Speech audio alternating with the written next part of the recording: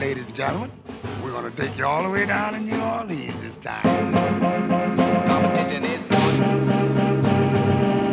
Competition is on. Competition is on. Competition is on. Competition is on. Competition is on. Welcome to another edition of Hard in the Paint, and it has been too long since me and my next guest have gotten together. This brother and I go back years now, back to the original Hard in the Paint, and just conversations about sports, conversations about life. This is my brother from another, Brian Bienemy, and I'm glad to have him back. B, welcome back to the pod, man. Appreciate you, family. Always good to get with you. You know, we got to start with the breaking news with the New Orleans Saints, and that's the trade of C.J. Gardner-Johnson to Philly. Saints get a fifth rounder next year and a conditional sixth rounder in 2024. They give up C.J. Gardner-Johnson and a seventh rounder this year. Let's just start with the practical part of it, the on the field stuff.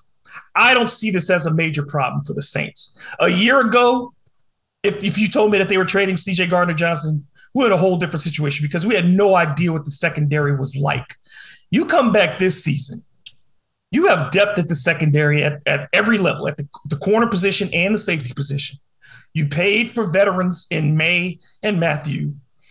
You have slot players who can do the job adequately at the very least. And you have a guy in Paulson Adebo who has taken leaps and bounds as far as it looks like with his development. And you have players to pay, particularly Marcus Davenport. And you got to look at that offensive line and retaining some of those veterans that you have in Eric McCoy, who's going to be up for some money and things like that. I see it as a football move. It was the move to make. Yeah, no doubt. And I think also you drafted Alontae Taylor in the second round for a reason. You know, you're not keeping that guy on the bench if you take him in the second round. Of course, we have Bradley Roby. They traded a third round pick for him. He can also play in a slot. And most importantly, Chauncey Gardner-Johnson has came on record saying he wants to be the highest paid at his position, where you're not doing that. And it's almost like the Jimmy Graham situation all over again. He wants to be paid as a safety when you're a slot corner. Well, it's not going to happen. And we saw what happened with Jimmy. He got his money, but then he was gone 5 minutes later. So for me, I agree with you. I think on the field, it's a no-brainer for the New Orleans Saints. We have guys that can fill. Now, the emotional part of it, you might miss because, let's call it what it is. He's a crap starter. He's a motivational dude. He's a fiery guy. And you might miss that, but you have guys on the roster that can replace that. What you do not have is the ability to pay him that kind of money when it's either him or Eric McCoy. Or Marcus Davenport. Correct. And quite frankly, Cam Jordan, this could, we got a lot out of Cam Jordan over the last third of the season last year. But how many more times can Cam do that? Let's just be realistic. He's in his 30s. He is on the back end of his career. So getting Davenport is essential. You have to have elite pass rushers. And Davenport knows his value. He knows that on the market, he's worth a lot. When you see guys like Trey Flowers still getting money in the market, Marcus Davenport knows there's not a single edge rusher on the Saints defensive line like him. No, not at all. Because his only problem has been health. When he's on the field, he's a monster. And I actually think the NFL should create a new stat, almost assist, because the guy's taking up 3 and 4 blockers, and that allows everyone else to get through. So I think sometimes when he doesn't get the sack and get credit for it, doesn't mean he wasn't impacting that play. Because when you're getting double and triple team, he has the speed, the power, the ability to get upfield. That you can't buy that, especially in a young guy. And as you say, Cam is getting, older, and we still don't know what we have in Peyton Turner, so you can't count on him to fill that void. They have to pay Davenport. The locker room part, you talk about the presence. I think that's something that can be made up too. Yeah, you have a shit starter and you want to have a guy, everybody wants edge, but that's why you brought back the Honey Badger to New Orleans. Mm-hmm. That's why you still have guys like Paulson Adebo, Demario Davis, Cam Jordan. You've got leaders on this defense. You have leadership in that locker room, and your head coach is a guy who knows and is in tune with that defense in particular.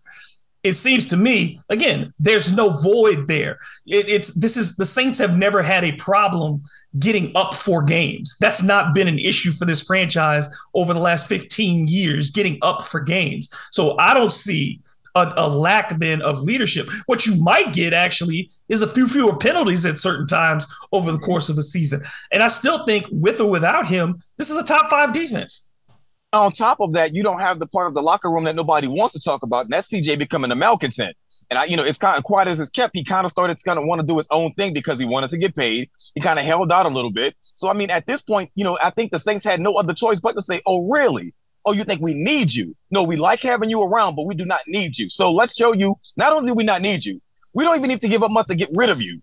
So, and now the biggest part for CJ is you're now expected to be a full-time safety, which you are not in the NFL. In college, maybe. In the NFL, that's not you, Bubba. So from here on out, you have to be a full-time safety. And Philadelphia fans, if he thought New Orleans Saints fans were bad, Philly fans are going to give him everything he could ask for, especially the first time he blows a coverage, and he will. And I mean, people say, well, why would you send him to Philly? Why don't you send him to the AFC? That has never been a concern for the Saints either. I have never seen Mickey Loomis worried about where he sends somebody because his concern is about his own roster. And if he's built the roster properly, whoever you play, you're going to have to beat him.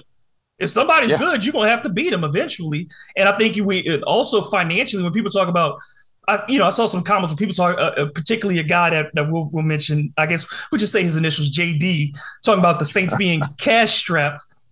We need to stop saying that because the Saints maneuver the cap every year. They're not cash strapped. What they are is cap conscious. And we have to, we've seen Kai Hartley make these maneuvers and manage the cap over the years. So put your trust again in him and Mickey Loomis to make the moves that are necessary to keep the Saints flexible. I hate pocket watchers, especially like the one that we're talking about now, referencing to, because the reality of it is that if the Saints wanted to pay him, they would have found the money to pay him. Whether they had to stagger the contract, whether they had to give him a little bit more upfront and kind of, make the back end lighter, whatever they had to do if they wanted to keep him, they would have. We've seen that over the years. The New Orleans Saints made Drew Brees wait. Do you think they were cap strapped then? They gave Jimmy Graham a contract and sent him out 5 minutes later. Same thing with Junior Gillette, Jarius Byrd, highest paid safety. They make moves. And when they want to pay you, they did not want to pay him. He was not worth the money he was asking for. They had depth at the position. They shipped him out, got a little bit of compensation, which they'll probably use to flip and get a better player. I mean, the Saints aren't hurting for players back there, and they even have a guy they can sign right now in Justin Evans if they keep him on a 53 that played very well in the preseason. He's a former high draft pick that can play that same role. The Saints aren't hurting for a nickel slot corner. No, I just don't. You don't bend your defense for that. You just don't bend your pocketbook for that. Let's talk about with fans and their reaction. We know Saints fans in general are very emotional, not very rational at times. And I think you got to divorce emotion from these types of things and look at what's best for the team all the time. You can't fall in love with any player, particularly in the NFL, because guys' career spans are so short. There's always going to be a time outside of the star quarterback where every player is considered expendable. I never fall in love with any player. I support the New Orleans Saints. I support the Saints, not particular players. You want to talk about NBA? A little bit different because one player can truly make the difference. But in the NFL, I support the team. That's why they have 53 of those guys out there, and they're very expendable. So for me, I've always said I'm going to support the team, not the player, because once the player is gone, I could care less what the hell happens to him. I mean, I wish you well, just not against us. Right. It's not a personal beef, but you're talking about, look, it's the job, and you're wanting team success, individual success. Quite frankly, let's put it like this. If Michael Thomas could never come back and play again, if he was injured to that point, and other guys, Chris Olave, Jarvis Landry, they stepped up in his place and did well, we would forget Michael Thomas's name in a heartbeat. Quickly. As fans, as reporters, everybody, we'd just say, hey, remember when Michael Thomas was really good? It's the same thing we did with Jimmy Graham. Like you said, once he was gone, you moved on. And there were guys who filled the role. And as long as the team wins, you will forget the names of those guys. There's certain players, of course, Hall of Famers you miss. But the Saints traded Willie Roaf, and you got Joe Horner. You traded Willie Roaf. You got to Kansas City. As much as we loved Willie, it didn't make the difference. It didn't change the fortunes of the team dramatically to lose him. There is, like you said, in a 53-man roster, one guy cannot stop the show. No, and it won't. I mean, we all love DeMario Davis. He's about a year or so away from being gone himself. And that's just the nature of the NFL. That's why the league is what it is, and that's why it's so popular, because you typically are one moment away from being either the best team in the league or the worst team in the league. And that's why the parity matters to them. One guy, of course you ship him out, you replace him. And as you said, nobody even cares anymore. We've had Drew Brees no longer even a factor. If nobody says Brees' name, we'll be fine because Jameis is going to go up there and put up Powerball numbers. So we'll be fine. And I mean, the comparisons are going to be there, but it's not like Jameis is going to lose sleep because somebody said Drew Brees. He's going to put up numbers in his own right. The Saints are going to win. Everybody's going to hoot at and high five. Get over yourselves. A player got traded. Big damn deal. I think this, to talk about Jameis for a second, I think Jameis has done an outstanding job in the year plus since he's taken over as the starting quarterback, even while he was injured. My thought has been this is no longer the eat the dub guy. This is a much different young man who has figured out his place in the league, has figured out what it takes to be a professional, and has embraced that. And you see his teammates have embraced him. You had a guy who went out with 14 touchdowns and 3 picks when he was hurt last year. 14 touchdowns and 3 picks.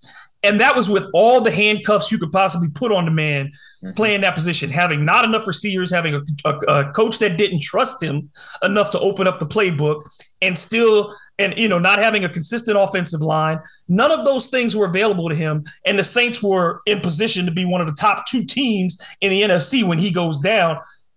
Without his injury, they're clearly a playoff team. You bring him back this year with all of these things. Like you said, you're not asking Jameis to put up 45 touchdown passes, but he certainly could this year with this offense. If he puts up 30 touchdown passes, keeps it to 10 interceptions or under, this is easily a double-digit win team.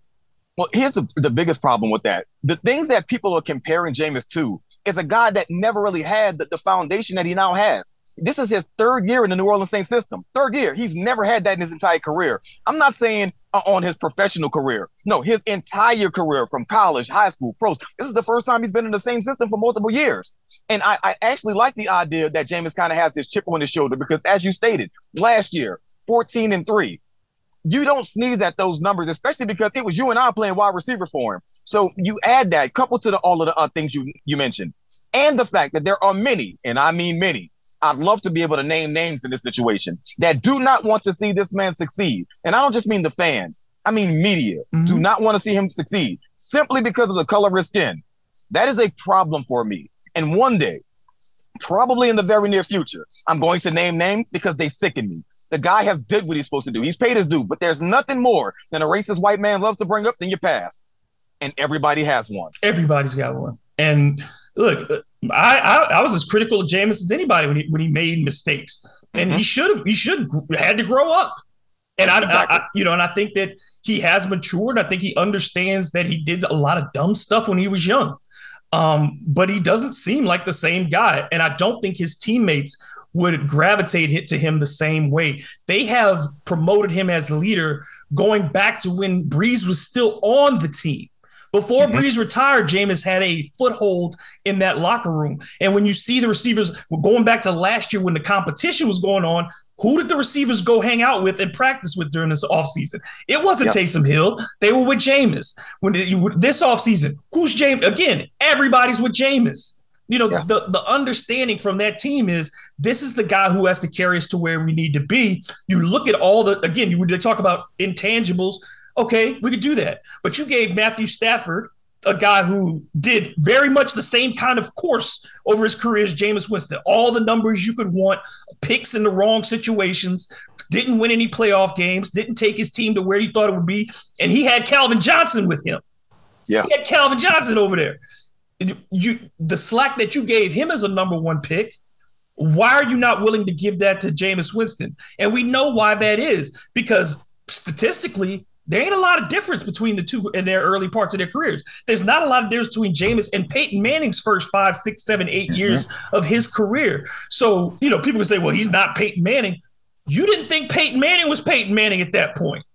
This was a guy that you thought was a choker. This was a guy that couldn't get out the first round of the playoffs. This was a guy who had led the NFL interceptions 3 times already. So tell me, what's the difference? There's only one difference I can think of. I mean, that's about it. Other than that, there's no difference in between the two. Even when it comes to Brees, people look at Drew Brees, the Hall of Famer that he became under Sean Payton. They forget all about that guy in 7 San Diego that got benched for Doug Flutie, that, the Chargers basically couldn't break their neck fast enough to get Phillip Rivers in there. I mean, Drew Brees was not the Hall of Famer that we all know and love now. At one time, Drew Brees was considered a bust, even as a second-round pick, because he had LaDainian Tomlinson, he had Antonio Gates, and he still couldn't get it done. So, I mean, I think people are really hard on Jameis based on goofball mistakes as an immature guy and who now is a married man with a family, who's been in the same system 3 years, loved by his teammates. I saw Ty Montgomery make a quote to, I believe, the New England paper on who's his best teammate. He said Jameis Winston. This is a guy that's played with Aaron Rodgers and a bunch of other guys. That says a lot about Jameis. I think it does. And I look at this, and I think one of the other contrasts you look at is this is the first training camp and first season under Dennis Allen. And I know people, again, with fans who think that Sean Payton somehow betrayed you, let that go. He was here for a decade and a half, gave you a Super Bowl championship. If he wants to go coach somewhere else, he's earned that right. And quite frankly, I think, there are very few situations where those things end well. It was going to either end badly. You know what I mean? I think it was going, at some point, Sean Payton was going to want out just for life, or the team was going to fall into a situation where it started losing. And that's the nature of the NFL. So to me, to get Dennis Allen in there and to see that there's a noticeable difference in how things are being run, I think that there's a different level of accessibility. I think there's a different level of giving the players ownership of their positions and in the offense in particular. I think Pete Carmichael will get to spread some wings and get to add some things that he didn't get to do in previous years. We're going to see whether or not, the transition had to come. And I think Dennis Allen, whether or not you think he was the best choice, has certainly shown that he's not trying to copy Sean Payton. Yeah, well, let's call it what it is. Sean Payton checked out about 2 years ago. The season in which Brees retired, Sean Payton was going to go with him. So those two were going to be like a package deal. They were both going to be out the door. I'm sorry, even the season before that, when Brees was thinking of retiring, I believe that was the year Russell Wilson gave up his Pro Bowl starting spot for Brees. I want to say that was like 2019. Russell Wilson gives up his Pro Bowl spot for Brees because it was supposed to be his last go-round. All of a sudden, Tom Brady's supposed to come into the fold. Now all of a sudden, Captain America, a.k.a. Drew Brees, wants to be back on the team. Well, it kind of hurt the team a lot more than it helped. Then he leaves, and of course, Sean Payton wants to walk out the door with him. Didn't happen that way. That being said, it's exactly what you alluded to. Sean was going to check out one way or the other. Either he was going to do it then, do it now, or a year from now, the team would have just stopped listening to him because his message got stale. Dennis Allen doesn't have that problem. Brand new guy, and now Pete Carmichael as well. We get to see who was the brains of the operation because Pete hasn't even gotten a sniff as a head coach because everybody's under the dictator that is Sean Payton. Now you don't have that issue. So everybody can kind of spread their wings a little bit and show, you know what? It wasn't that guy. It was us. And if we're being really honest, over the last 4 years or so, it's been Dennis Allen and that defense carrying the New Orleans Saints. Absolutely. The offense lost those playoff games. Folks get, folks still want to do the fumble and talk about that fumble, but Drew Brees was the reason you lost a lot of those playoff games. Let's just be honest. He was horrible in that game. When the defense knows you can't throw, when they know that downfield is not an option for you, especially that Tampa defense that year in the playoffs, which had gotten its pass rush together and its secondary was playing at an elite level at that point. And you saw that defense carried that Tampa team through the postseason. It wasn't Tom Brady and the offense that carried Tampa to that Super Bowl. It was the defense that did that job. I think the linebackers should have been the MVP of the Super Bowl, not Tom Brady. But you look at that, and I think you're right. The Saints have been a defensive team for the last 4 years. They've been top 5 defensively, and it's been the offense in the postseason that's let them down. It was the offense that didn't score the first half against Minnesota. It was the offense that threw the ball away, even after you have the no call. The no call is the offense that throws an interception on the first possession of overtime and gives the ball right back to the Rams. It's the offense that didn't score against Minnesota in the Superdome. Those were the problems. It has not been the defense's failure to do its job. Absolutely. And as you said, when the defense knows Brees can't throw the ball 15 yards without his arm falling off, you can play up. And that's exactly what they did. But it's been Dennis Allen's defense. And I get into it with so many people via the social media sites because they don't want to accept that their Lord and Savior, Drew Brees, was the reason why they lost those games. Same with Sean Payton. The offense was the problem in those games because if a defense can hold you in the playoffs to 20 points and the offense can't put up 24, that's an issue. And Brees and the offense struggled to even do that. And we saw that it's not the first time at the end of Brett Favre's career. The last 5 or 6 seasons he had with Green Bay, he was an interception machine in the playoffs. He couldn't put up points against mediocre teams that they should have beaten. Probably the Packers should have beaten. This is what happens to old quarterbacks.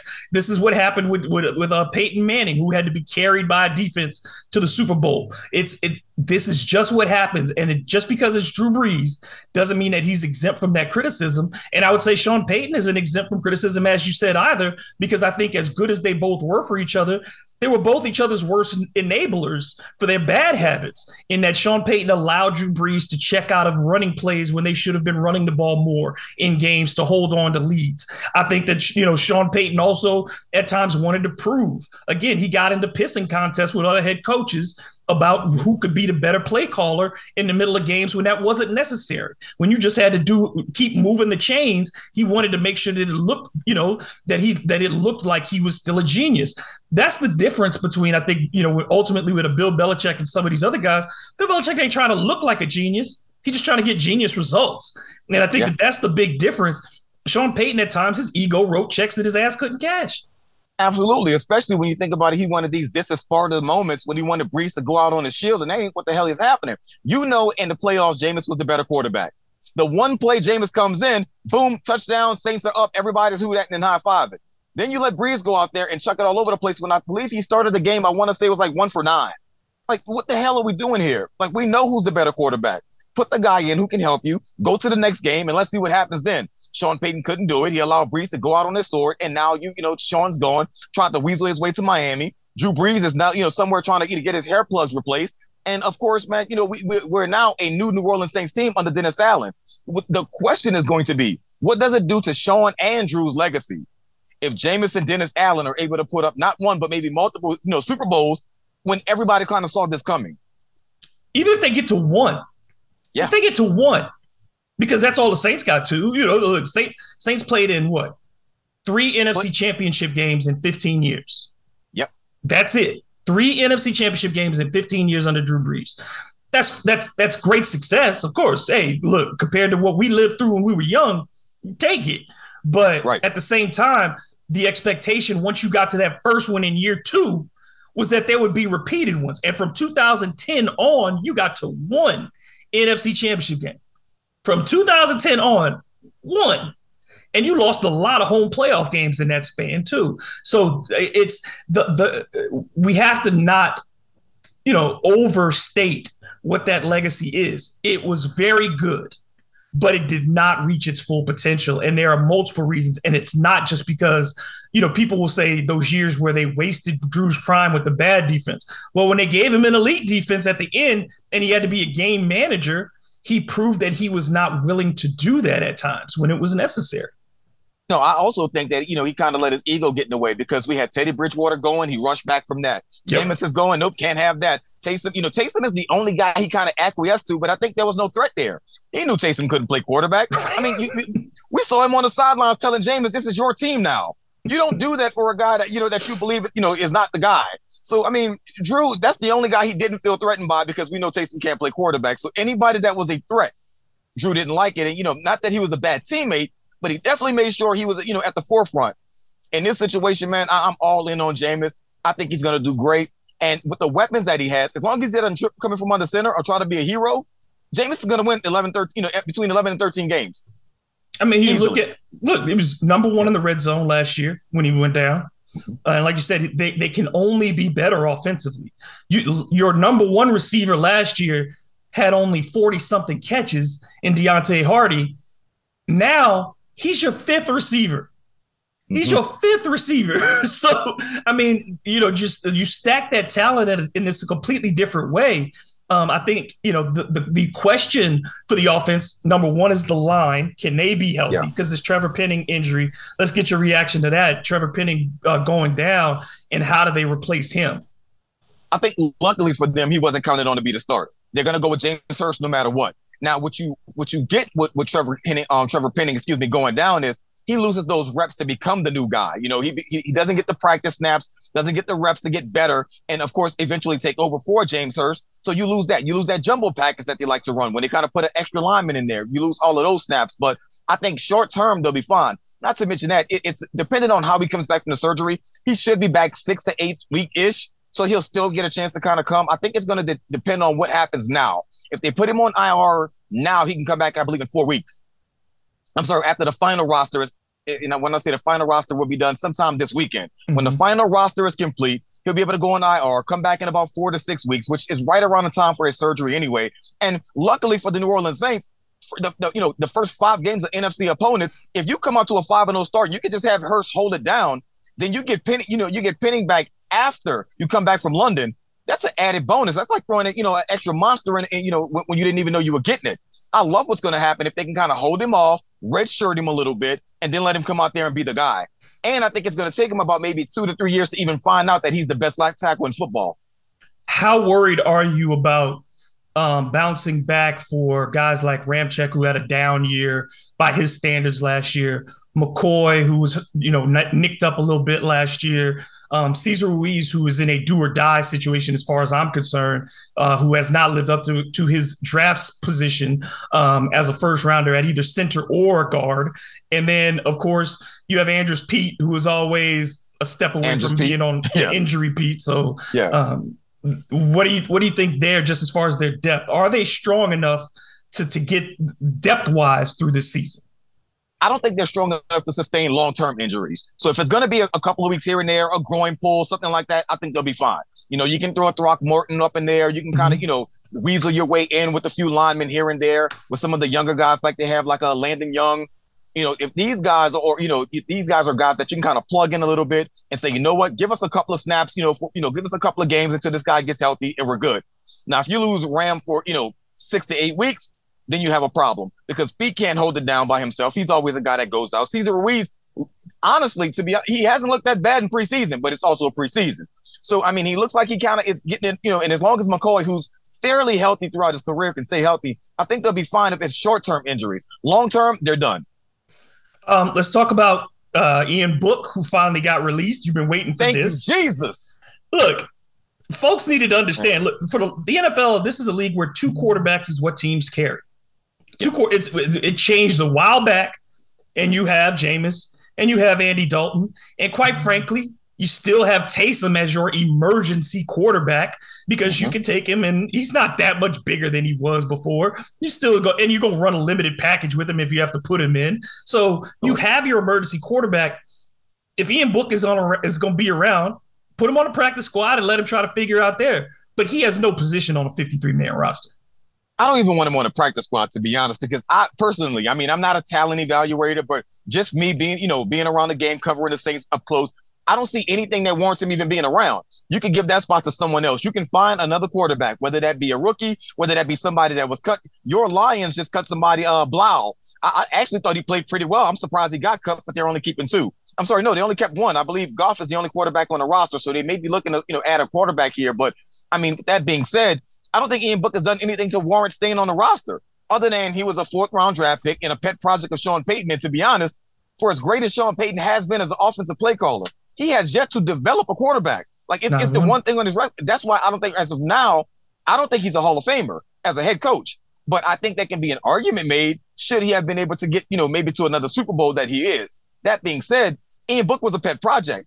Everything that we knew about Ian Book coming out of college is everything we see now. He makes horrible decisions, can't play from the pocket very well, throws off his back foot and, falling back a lot. And he's not going to change that because whenever pressure happens, you resort to whoever you are. That's who Ian Book is. And he doesn't give you anything extraordinary athletically. He doesn't have a giant arm. He doesn't have a speed. He's not a big guy.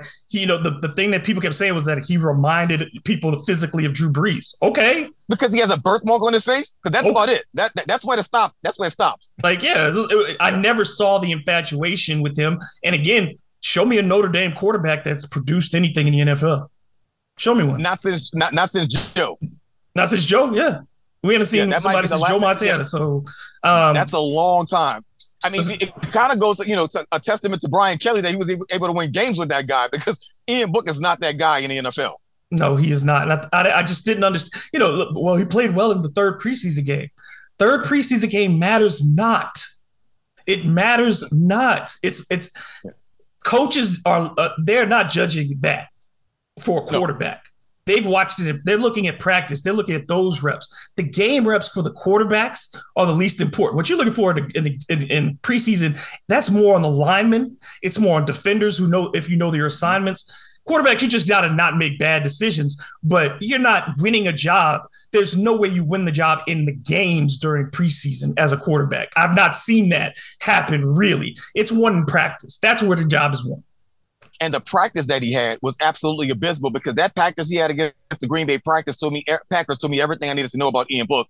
I've never been sold on him, and I don't think he's done anything to kind of change my mind. And I always try to give guys the benefit. In this situation, he's done nothing to change my mind, and I just don't think he's an NFL quarterback. Maybe if he has another 3-4 years, he could be, maybe a Chase Daniel type to where he bounces around the league as a backup.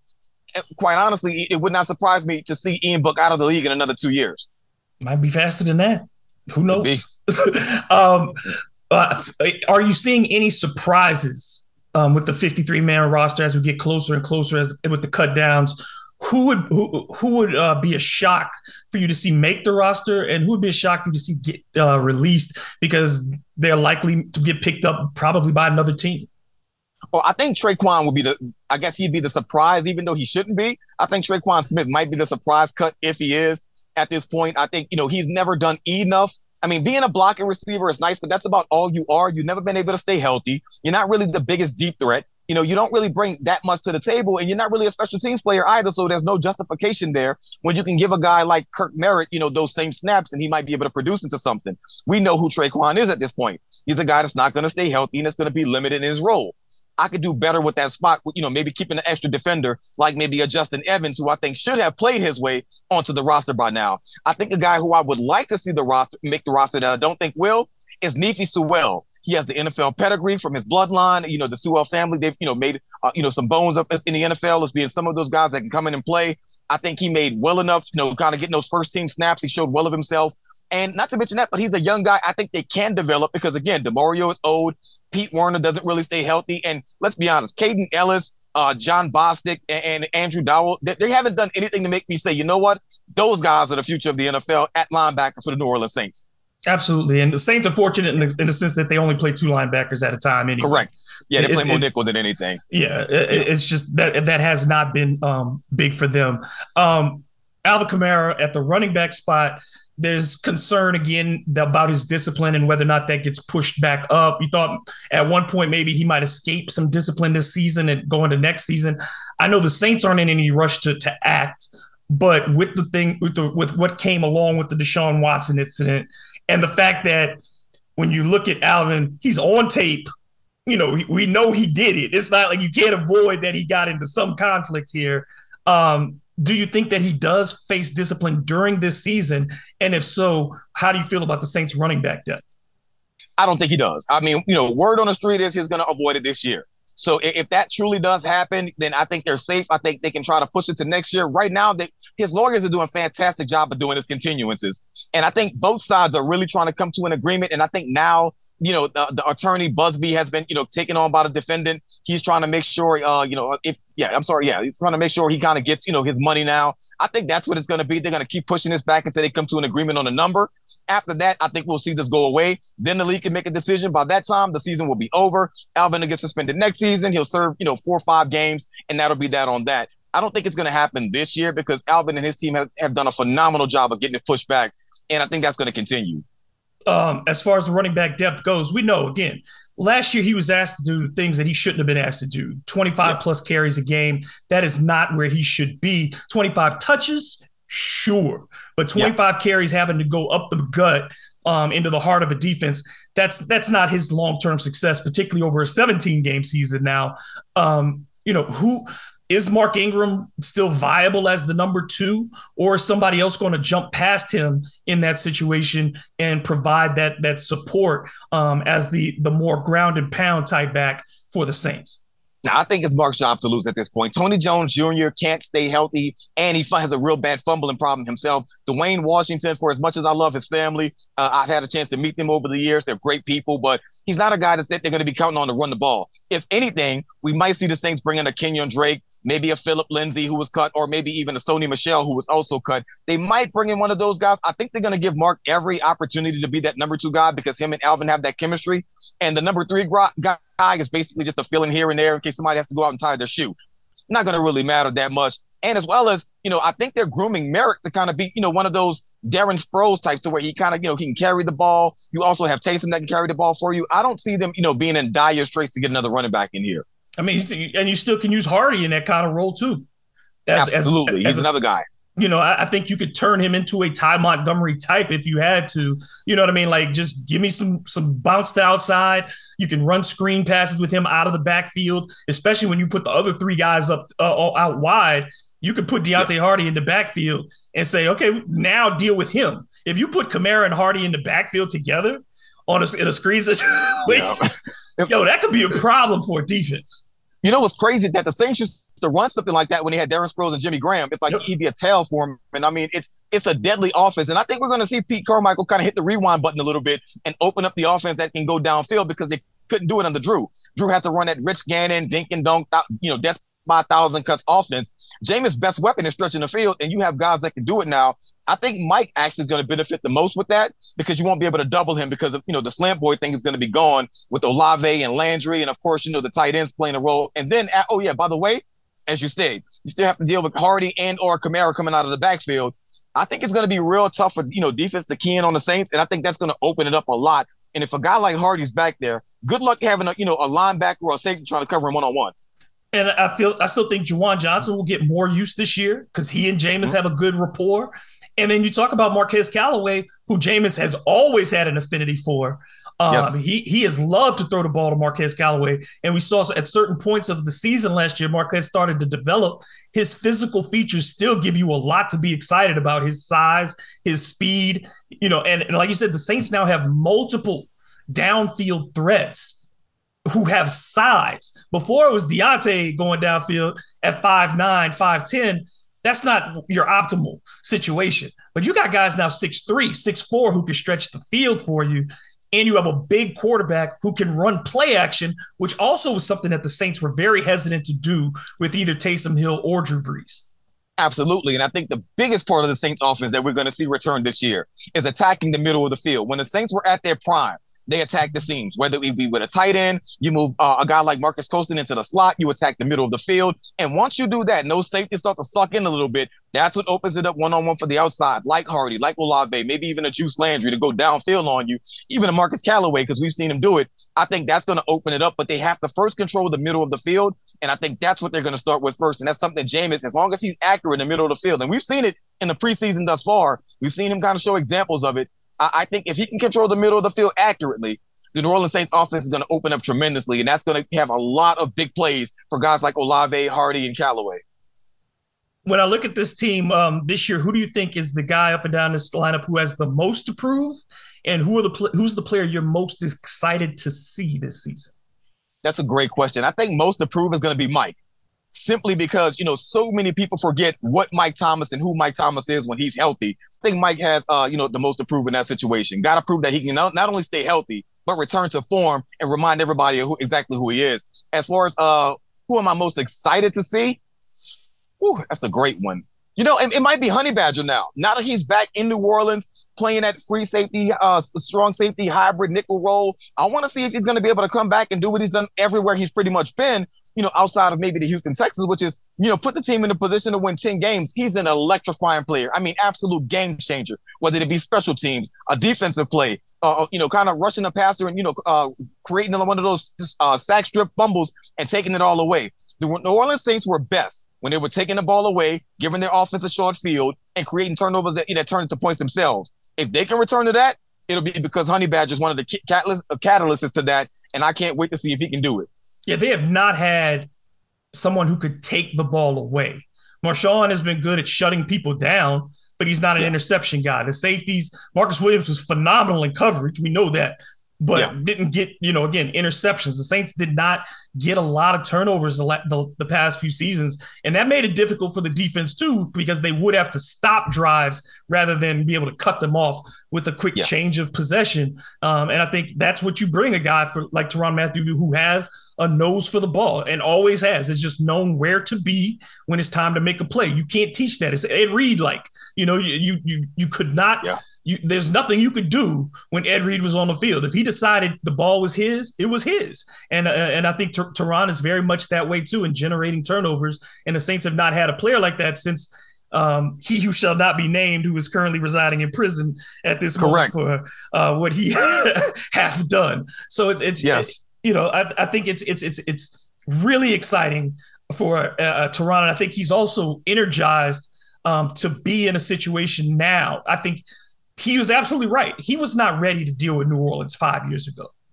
Agreed. Mentally. He couldn't have done it. And I think now, knowing where he is in his career, I think now coming back where he's not expected to be a savior, he is now expected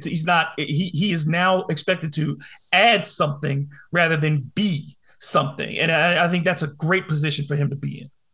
Absolutely. And I mean, look, it's one thing to take the ball away. Teron is a guy that takes the ball away and also puts points on the boards when he gets it. So I think if the Saints can start flipping the field like that, it's only going to be crazy. And I'm only imagining what the dome is going to be like the first time he makes a big play.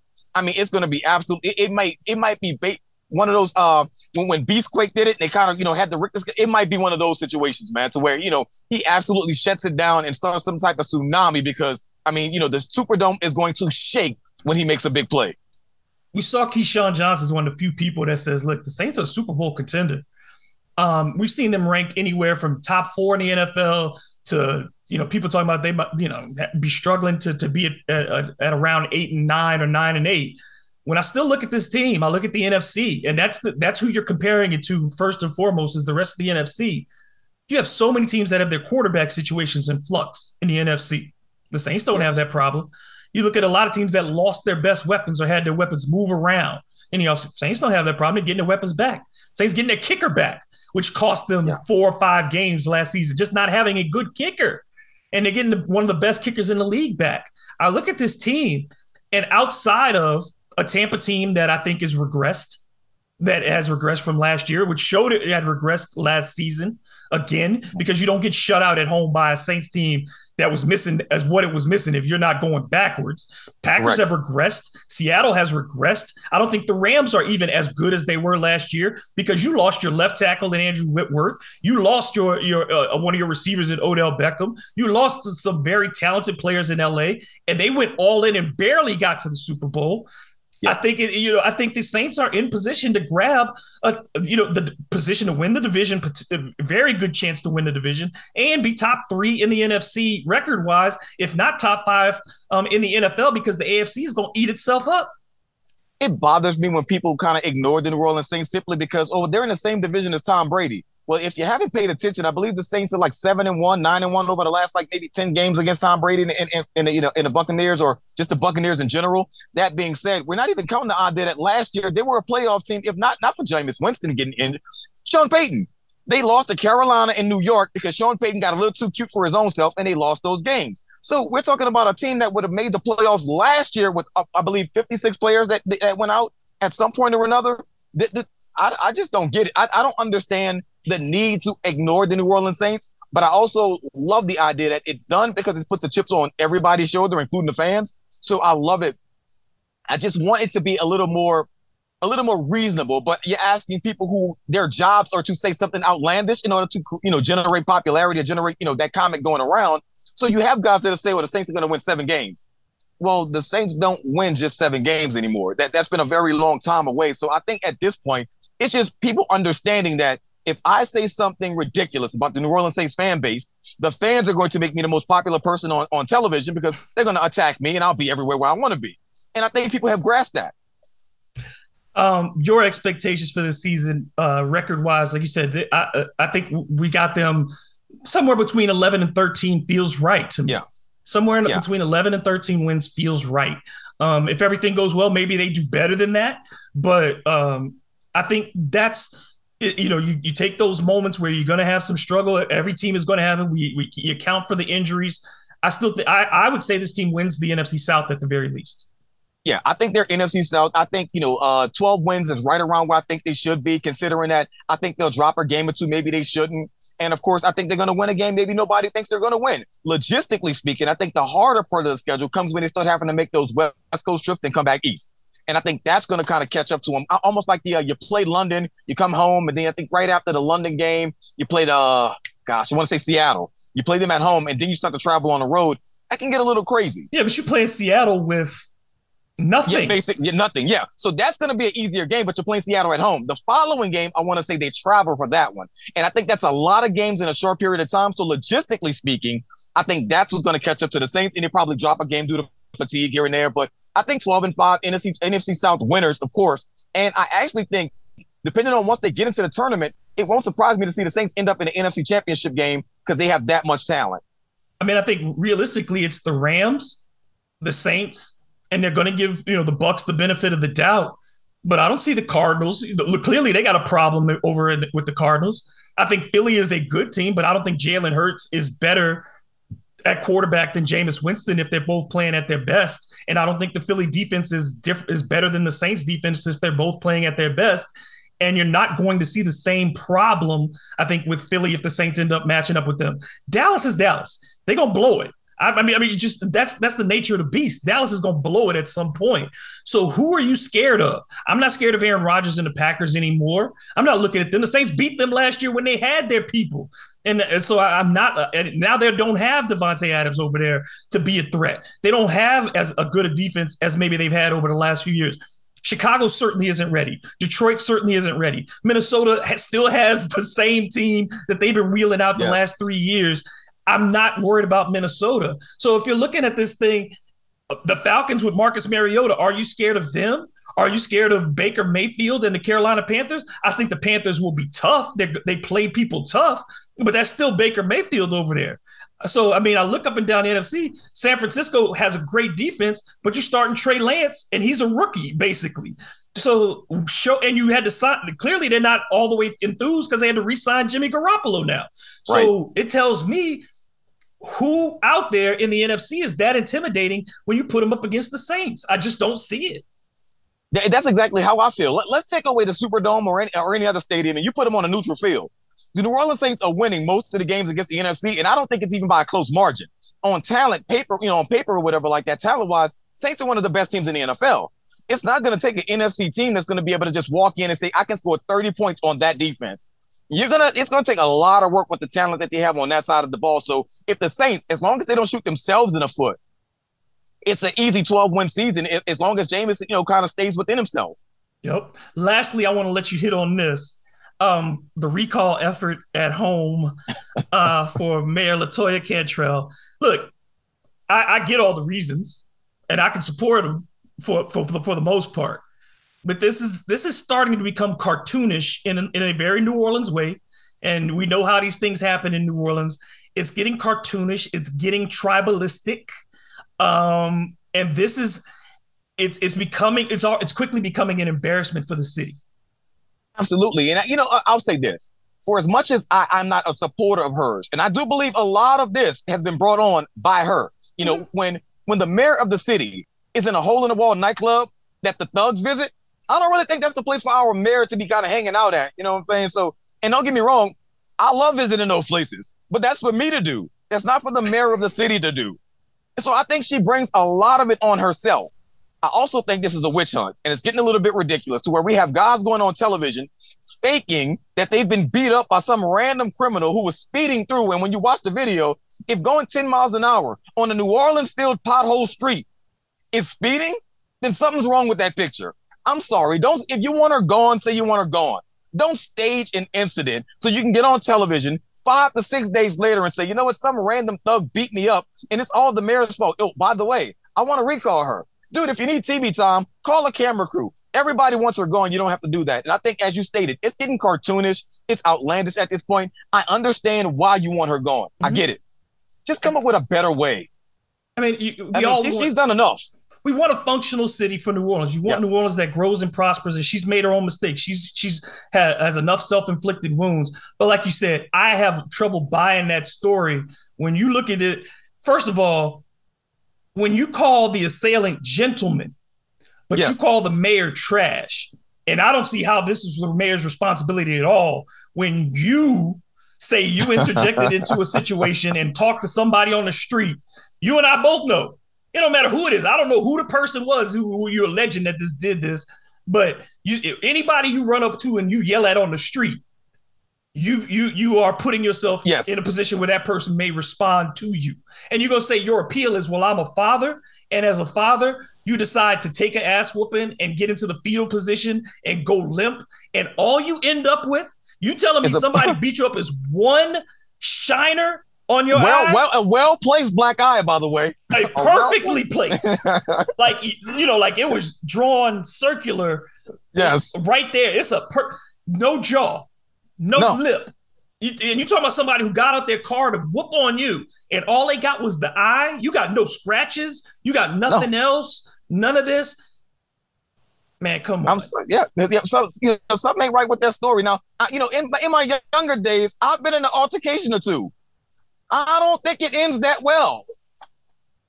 If I got out my car, and I just don't see somebody getting out. Again, this happened at night, allegedly, right? Yes. I don't know people who get out their car at night because somebody yelled at them and said, slow down, to start a fight in the middle of the neighborhood. And this dude don't live in the hood. Right. This ain't the lower nine we're talking about. This does not work that way. Life, this ain't that. It just doesn't pass the smell test of all the stuff, of all the things that I've seen and heard in New Orleans, all the things I have witnessed. This doesn't add up, bro. All you got to say is, I want to out, and I'm part of the effort to get out. Stand on your principle on that. But you don't have to do this, because what you're doing, again, is you're damaging the city you say that you want to help, because you can't be making up this kind of bullshit. Because you don't see it on the camera, and you telling me that there's no report of it. There's no cop. The police didn't come out, and you took an ass whooping in front of your kid, and now you're going to tell people about it? Your kid and your wife. You mean to tell me your wife didn't do anything? She didn't call the police while you were getting your ass kicked? I'm sorry. I went limp. If I'm worried about my kid, I'm a father. You're a father. Yes. If somebody gets out their car, I am not going limp. No. When my kid is right there. I don't care if I got to take an ass whooping. I know my kid is there, and something could happen that could endanger my child. What can you do to help your child if I went limp? This isn't a civil rights protest, dude. This is an ass whooping in the street. Come on now. No, I've said a lot of things, man, and I'm one who doesn't mind, throwing fisticuffs at all. The one thing I'm not going to do is I'm not going to lose a fight in front of my wife or my kids. Just not going to happen. You got to kill me. Yeah, I might lose it any other time, but I ain't losing that day.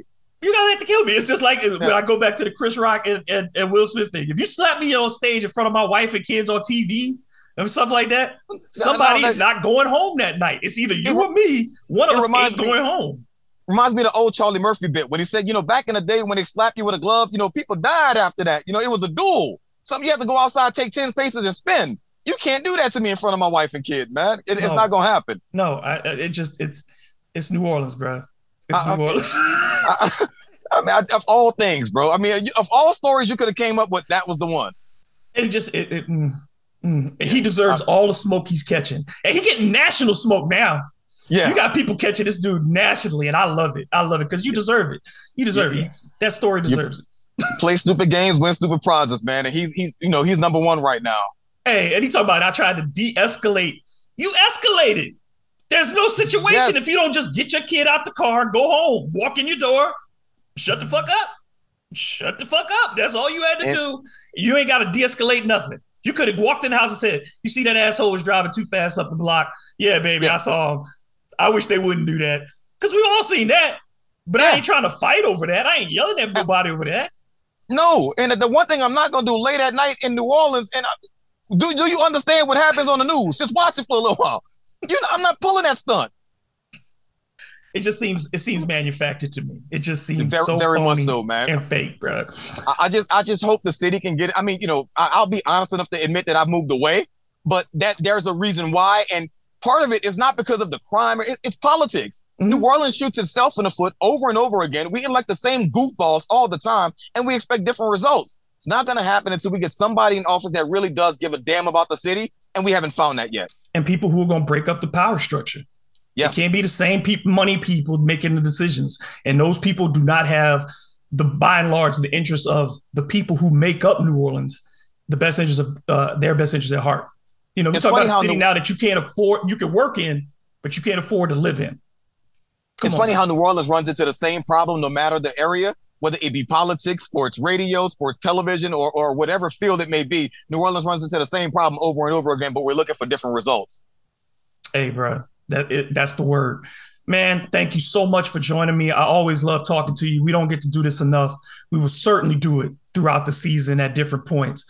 B, you want to tell them, I know you always got changing up Twitter handles. Do you want to give him one more, give him a current one? I will give it to you guys, but I'll make no promises it's going to last past football season. So it is Come Fly with B, that is BEE and the number 4. Come Fly with B4.